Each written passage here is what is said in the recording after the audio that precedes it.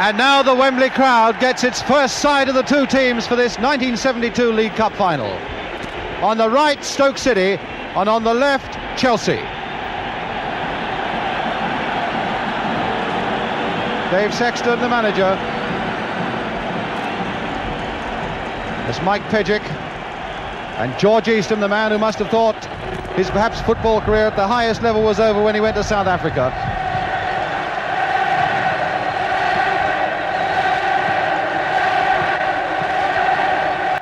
Well, from the game itself, we went into it. Chelsea were considered the favourites by the media and everybody else. We didn't think that at that stage we were extremely good side, and we thought we'd got every chance of winning. So we went in with a positive attitude, which was good. It was a competitive game. There was a few things going on. I had a few little tussles with Mr. Osgood. Foul by Osgood on Greenhoff.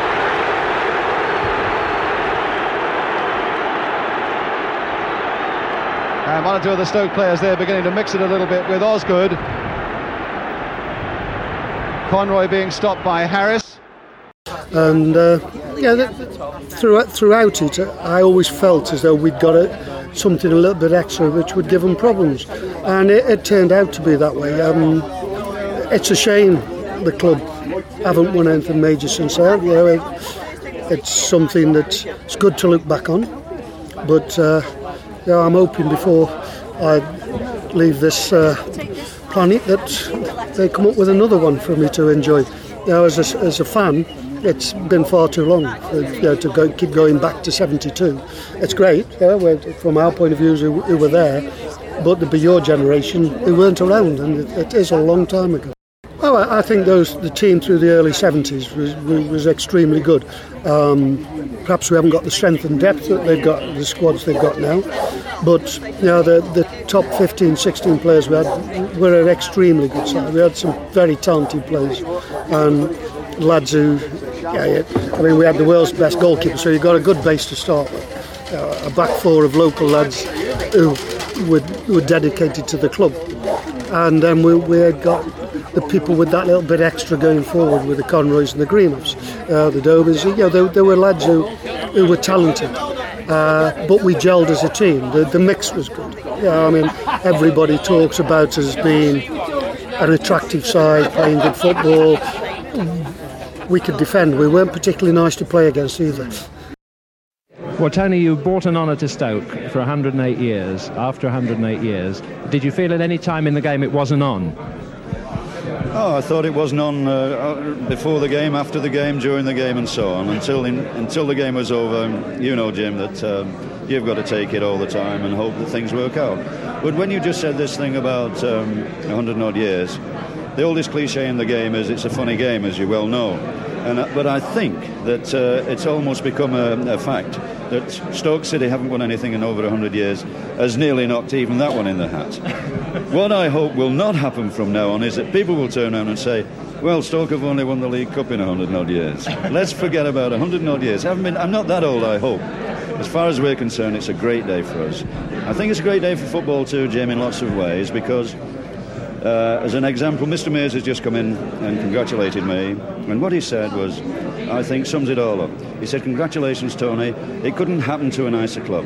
And I think that's very important, because we have a relationship with a lot of people in the game, with nearly everybody in the game, and I think what's happened today is good for football as well as good for Stoke City. Well, it's good to what type of person you are. When I was captain, I'm vocal, but I was vocal even when I wasn't captain. So it didn't really matter to me whether I was captain or not. I was going to say my piece and talk to people and drag people about. Ryan, off the field, will possibly be doing it in the dressing room. There is less organisation to be done on the field now than there was back in our day, where we took control once we were out there on the field of decision making. it possibly comes more from the touchline now. Ryan is quiet, but I've noticed he's grown and been more vocal since Robert Huth left. Robert was a natural one to lead. Peter was very quiet, but you respected for his ability and what he said off the field. And it's having the respect of the players. If you've got the respect of the players, then you don't always have to be shouting your mouth off, which I always did, but that was me. It's frustrating when you see the standard of defending at times, and people say, "Well, we didn't grapple with people. We were always touch tight, and we made it difficult. And we attacked the ball. So defending at set plays, you would think, but in the end, everybody thinks back then everybody just went around kicking people. No, I was brought up by my father. If you can't pass and control, you can't play. And I was a kick and centre half. So. But the basis was based on you had to be able to control the ball and pass it. That was, contrary to popular belief, I didn't just chip centre forwards over. And so that side of it is still the same. But I think people think that playing in between the lines and all this was only invented in '92 when the Premier League came in. People like George's finding space was incredible. He found space in a telephone box. All my coaching on midfield players was for finding space was based on George Easton. And we had Peter Dobing, great people to base it on, Alan Hudson. But George was the best I've ever come across of finding space. And then, from an attacking point of view, Jimmy Greenough for being available. When you pass the ball, he was always available. So he made me passing look better because he always got himself in good positions. So, contrary to what people think, we passed the ball extremely well. Towards Osgood, trying to nod it for Garland. Garland getting the shot in, a beautiful piece of goalkeeping by Banks. Had so little time to see it, but got down in a flash from Garland. Oh, if Gordon hadn't had his accident, I'm pretty certain we would have done. I think that was the catalyst that went wrong.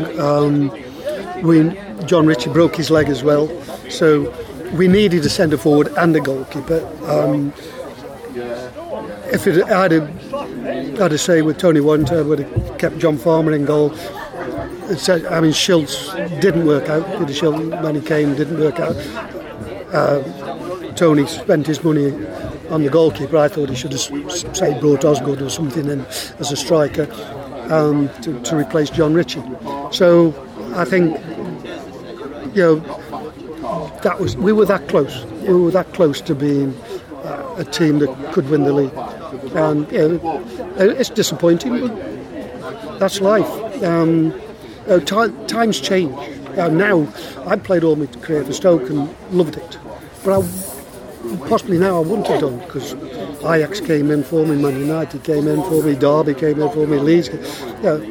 Somewhere along the line, that would have changed.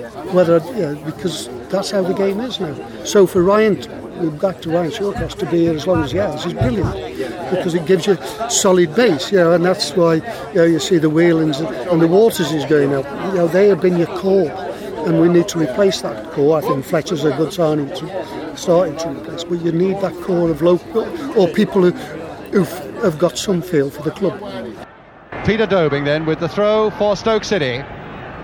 Smith is right up at the near post for Stoke, and Osgood had come back with him, and it was the fist of Bonetti. Turned in again, and now Greenough looking for it, and Conroy!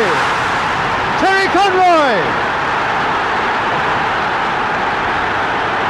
A marvellous start by Stoke City, and it was Conroy's header that finally put it behind Bonetti, with the ball bobbing about there. Exactly the start that they wanted. Obviously, when you're playing in an occasion such as the cup final, you're hoping that you make a good start, and we made an unbelievable start. After 4 minutes we scored a goal, and every Stokey out there knows that I scored a goal, but to be honest with you, it's like something you dream about, and then that dream becomes a reality. But I think in 72, I think the first year, that was where they had an electronic scoreboard. And I could just see on the scoreboard Conroy 4. And genuinely, I was in a dream for the next 10 minutes because I was transfixed by this Conroy 4 on the scoreboard. I thought, that's not real. It's just somebody's going to wake me up. And I felt I was in a trance for the next 10 minutes. And I played like it because I lost possession and I was giving the ball away to the opposition. And Jackie Marsh had to say to me, wake up, TJ, what's happening? And that was the impact that had on me for the next 10 minutes. And it's kind of looking back after all these years, it still hasn't hit home to me that I scored a goal at Wembley. Yes. It's just, but to thousands of other people, that's real, and that's something that people who were there that day remind me of, and all the fans since who've taken up supporting Stoke are aware of that special day. So my memories are purely of the scoreboard, first and foremost, because I genuinely thought every kid dreams of playing at Wembley, and more importantly, they were scoring a goal. And I'd achieved both of those, but it didn't seem real to me at the time. And I suppose looking back now, the fondness of that, the reality of that is that Stoke, being the second oldest league club in the world, have only won one trophy, and that was in 72. So that's very special, because when we go about our normal daily duties or wherever we meet up or we see each other at games, the rapport from the fans and the fondness and the bond is still very strong 50 years on, which is remarkable. Well, 72, it's 45 years on, isn't it? 45, sorry. So, that's nice, because we're still regarded in the city as somebody who's made an impact on people's lives. And it's probably, we don't realise what that impact is, because it's still continual to today. The younger generation, they've been brought up on that by their dads and their granddads, so it's passed down through the generations. And even the youngsters who may be 12, 13, 14, who are now season ticket holders, when they meet up with any of us, they're familiar with the players, because that's what they've been brought up. And that's a great kind of memory to leave, because that link is still strong with the fans and the players. And another probably memory of the day is Wembley at the time was notorious for the turf, the pitch. It was sapping, energy sapping. And if you look at the game, it was non-stop. Every time we got the ball, we attacked. And every time they got the ball, they attacked. There was no such thing as tactics. There was no holding back or defending a lead because it was in our instinct, it was in their players' DNA as well, that just go forward. And it made for a free-flowing game. But it also made for the fact that as a winger, I was up and down, and when the referee blew the whistle, I was never as relieved in all my life. And my first reaction was, not that we'd won, thank God, the game's over. I don't have to make any more runs, because I was exhausted. It's like somebody getting a syringe and draining all the lifeblood out of your legs, because it was that tiring. And I just collapsed on the Wembley turf, sat down, didn't move for 5 minutes because I was exhausted. And that was my overriding feeling, rather than the fact that elation, we won. My elation was the fact that I didn't have to run anymore. And then 5 minutes into it, reality kicked in. We won, and I think Mickey Pejic turned around and said to me, "What do we do now?" Well, just wait and see what happens. So very special day. Did you think you were going to win before that? The little chip there again towards Webb, and Osgood, and Webb won't get a shot in, will he? Osgood on the ground, and he's done it, Osgood! While he was on the ground, he's got the equaliser. The first goal Osgood's ever scored at Wembley, and it puts Chelsea right back in the game at 1-1 in the last seconds of the first half. Yeah, the semi-final was comprised of 3 London clubs. It was Tottenham, Chelsea and West Ham, and we were the interlopers from the north. So from all intents and purposes, the press, the media had made it that A, it was going to be an all-London final because they could see West Ham beating us in the semi, and B, when we did beat West Ham and were facing Chelsea, probably 19 out of 20 of the papers had predicted an easy Chelsea victory. We never took that on board. We went away on the Sunday before the game on the following Saturday to a place in Croydon called Selsdon Park, and that's where we prepared for the week. We trained every day, 5-a-side. That's all we did. 5-a-side, half hour. No such thing as jogging and then sprinting and then doing any heavy work. Because at that stage of the season in March, you're fit anyway. Games just were continually being played. We were playing FA Cup, League Cup, league games over a period of the previous 3 or 4 months. So in between the games, you just had to keep ticking over. And Tony Waddington loved 5-a-side. He loved to see the skill of the player. He used to sit in the touchline and watch players like George Easton, Peter Dolby, Timmy Greenough, and he'd pour at the skills that he showed in the practice game, and he loved that. And that they were competitive, so that was enough to keep us sharp. But on the week leading up to the final, we did some press media work, and it was always members of the opposition kind of facing you, whether it was on the radio programme or whether it was a link up on the telephone. It was always a Chelsea player against a Stoke player, and then giving that point of view. And I remember on the Friday, Dave Sexton, the manager of Chelsea, he was given the strengths and weaknesses of the Stoke team, and he went through banks, best goalkeeper in the world, difficult to beat, good on everything he does.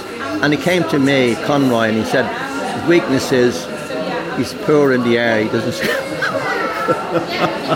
and lo and behold, 4 minutes, there was my nut sticking one into the back of the net at Wembley. So, but we never talked about tactics during that week. The manager wasn't a great tactician. He believed in the players he had, he believed in the skill that we had, and the character, and that was the most important thing. And we had no negative thoughts about losing. We were confident, quietly, that we had a team good enough. And Chelsea had 10 internationals that day, so they were overwhelmingly hot favourites. But we didn't see it that way, and that's how it turned out. And George Eastham, I suppose any neutral in the stadium today, if there are any, must want something to happen for George Eastham this afternoon.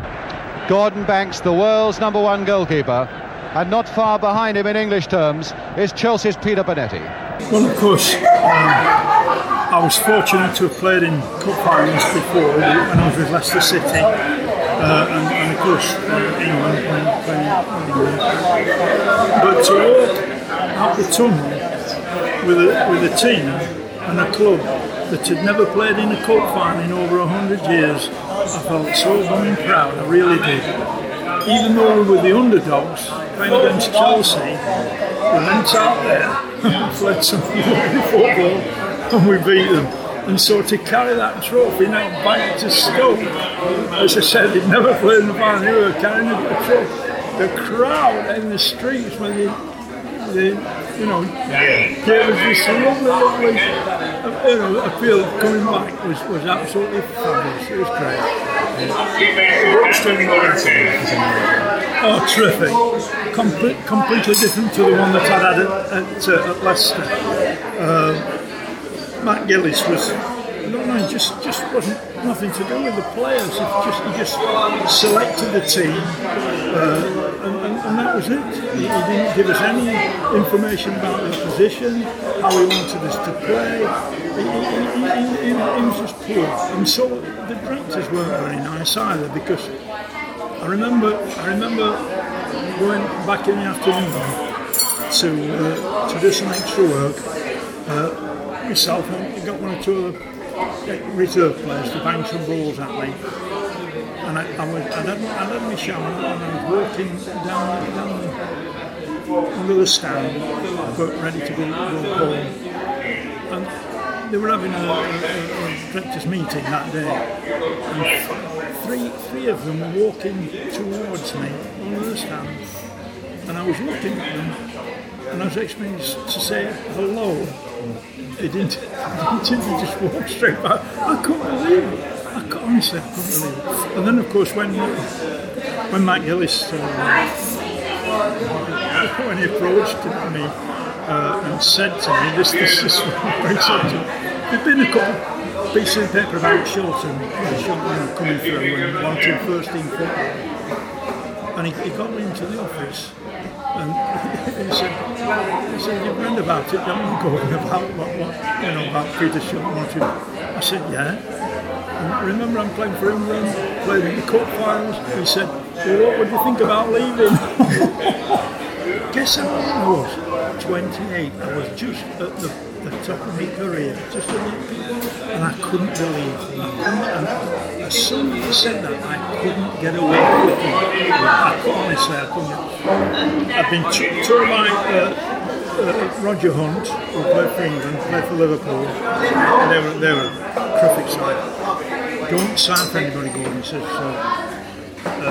Bill Shankle's coming through. I said, that'll do for me. I thought, fantastic.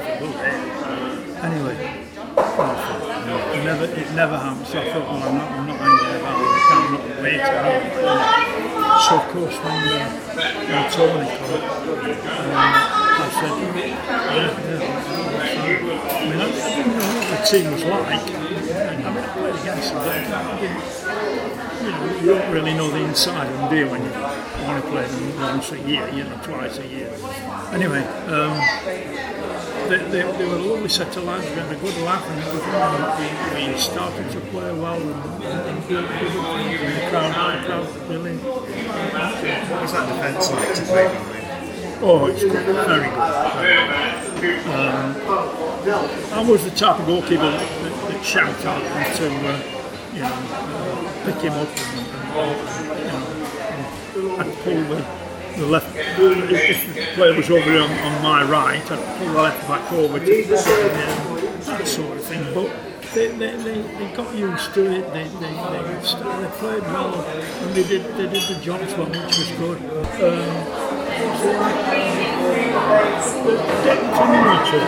Getting to know each other, not just on the field, but might take your eyes out of a little group, get together and have a drink somewhere. And we got very, knowing each other really well, and that was great. And I think that helped for us to go out there and work for each other, help each other out on a Saturday and get the result.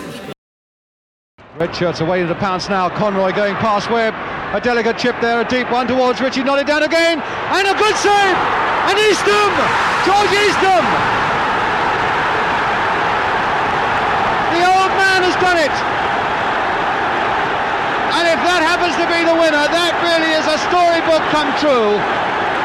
For George Eastham, after Benetti had brilliantly parried Greenhoff's shot. Eastham there to round it off.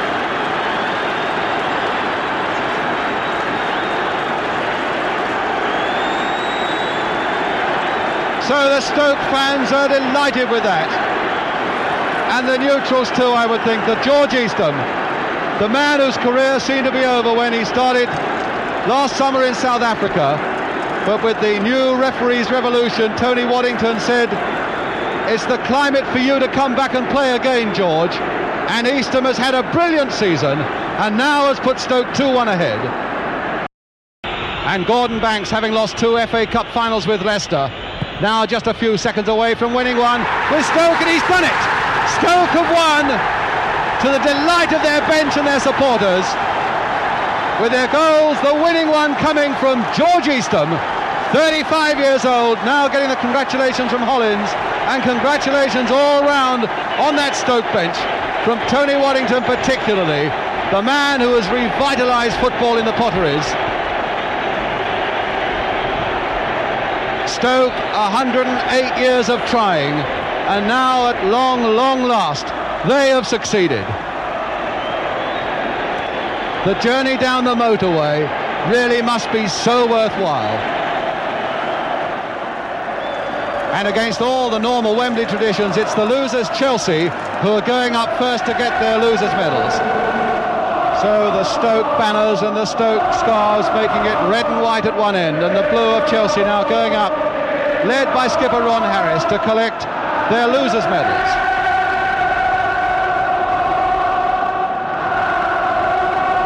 They won the FA Cup 2 years ago, the Cup Winners' Cup last year. You could say they've had their share of the spoils, but the hat-trick has been denied them by Stoke City this afternoon, as Peter Dobing, who 12 years ago went up those same steps to collect a losers medal in the FA Cup final with Blackburn Rovers, now the winners with Stoke City. A great old campaigner and a worthy prize towards the end of a great career.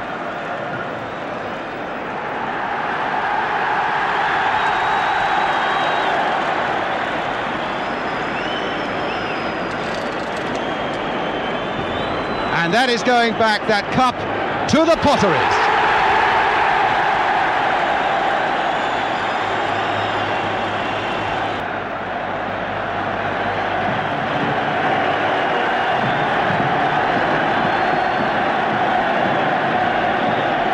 And who can doubt that the Stoke supporters who've waited so long, so very long, for something to cheer of this magnitude, why shouldn't they enjoy every possible moment of it?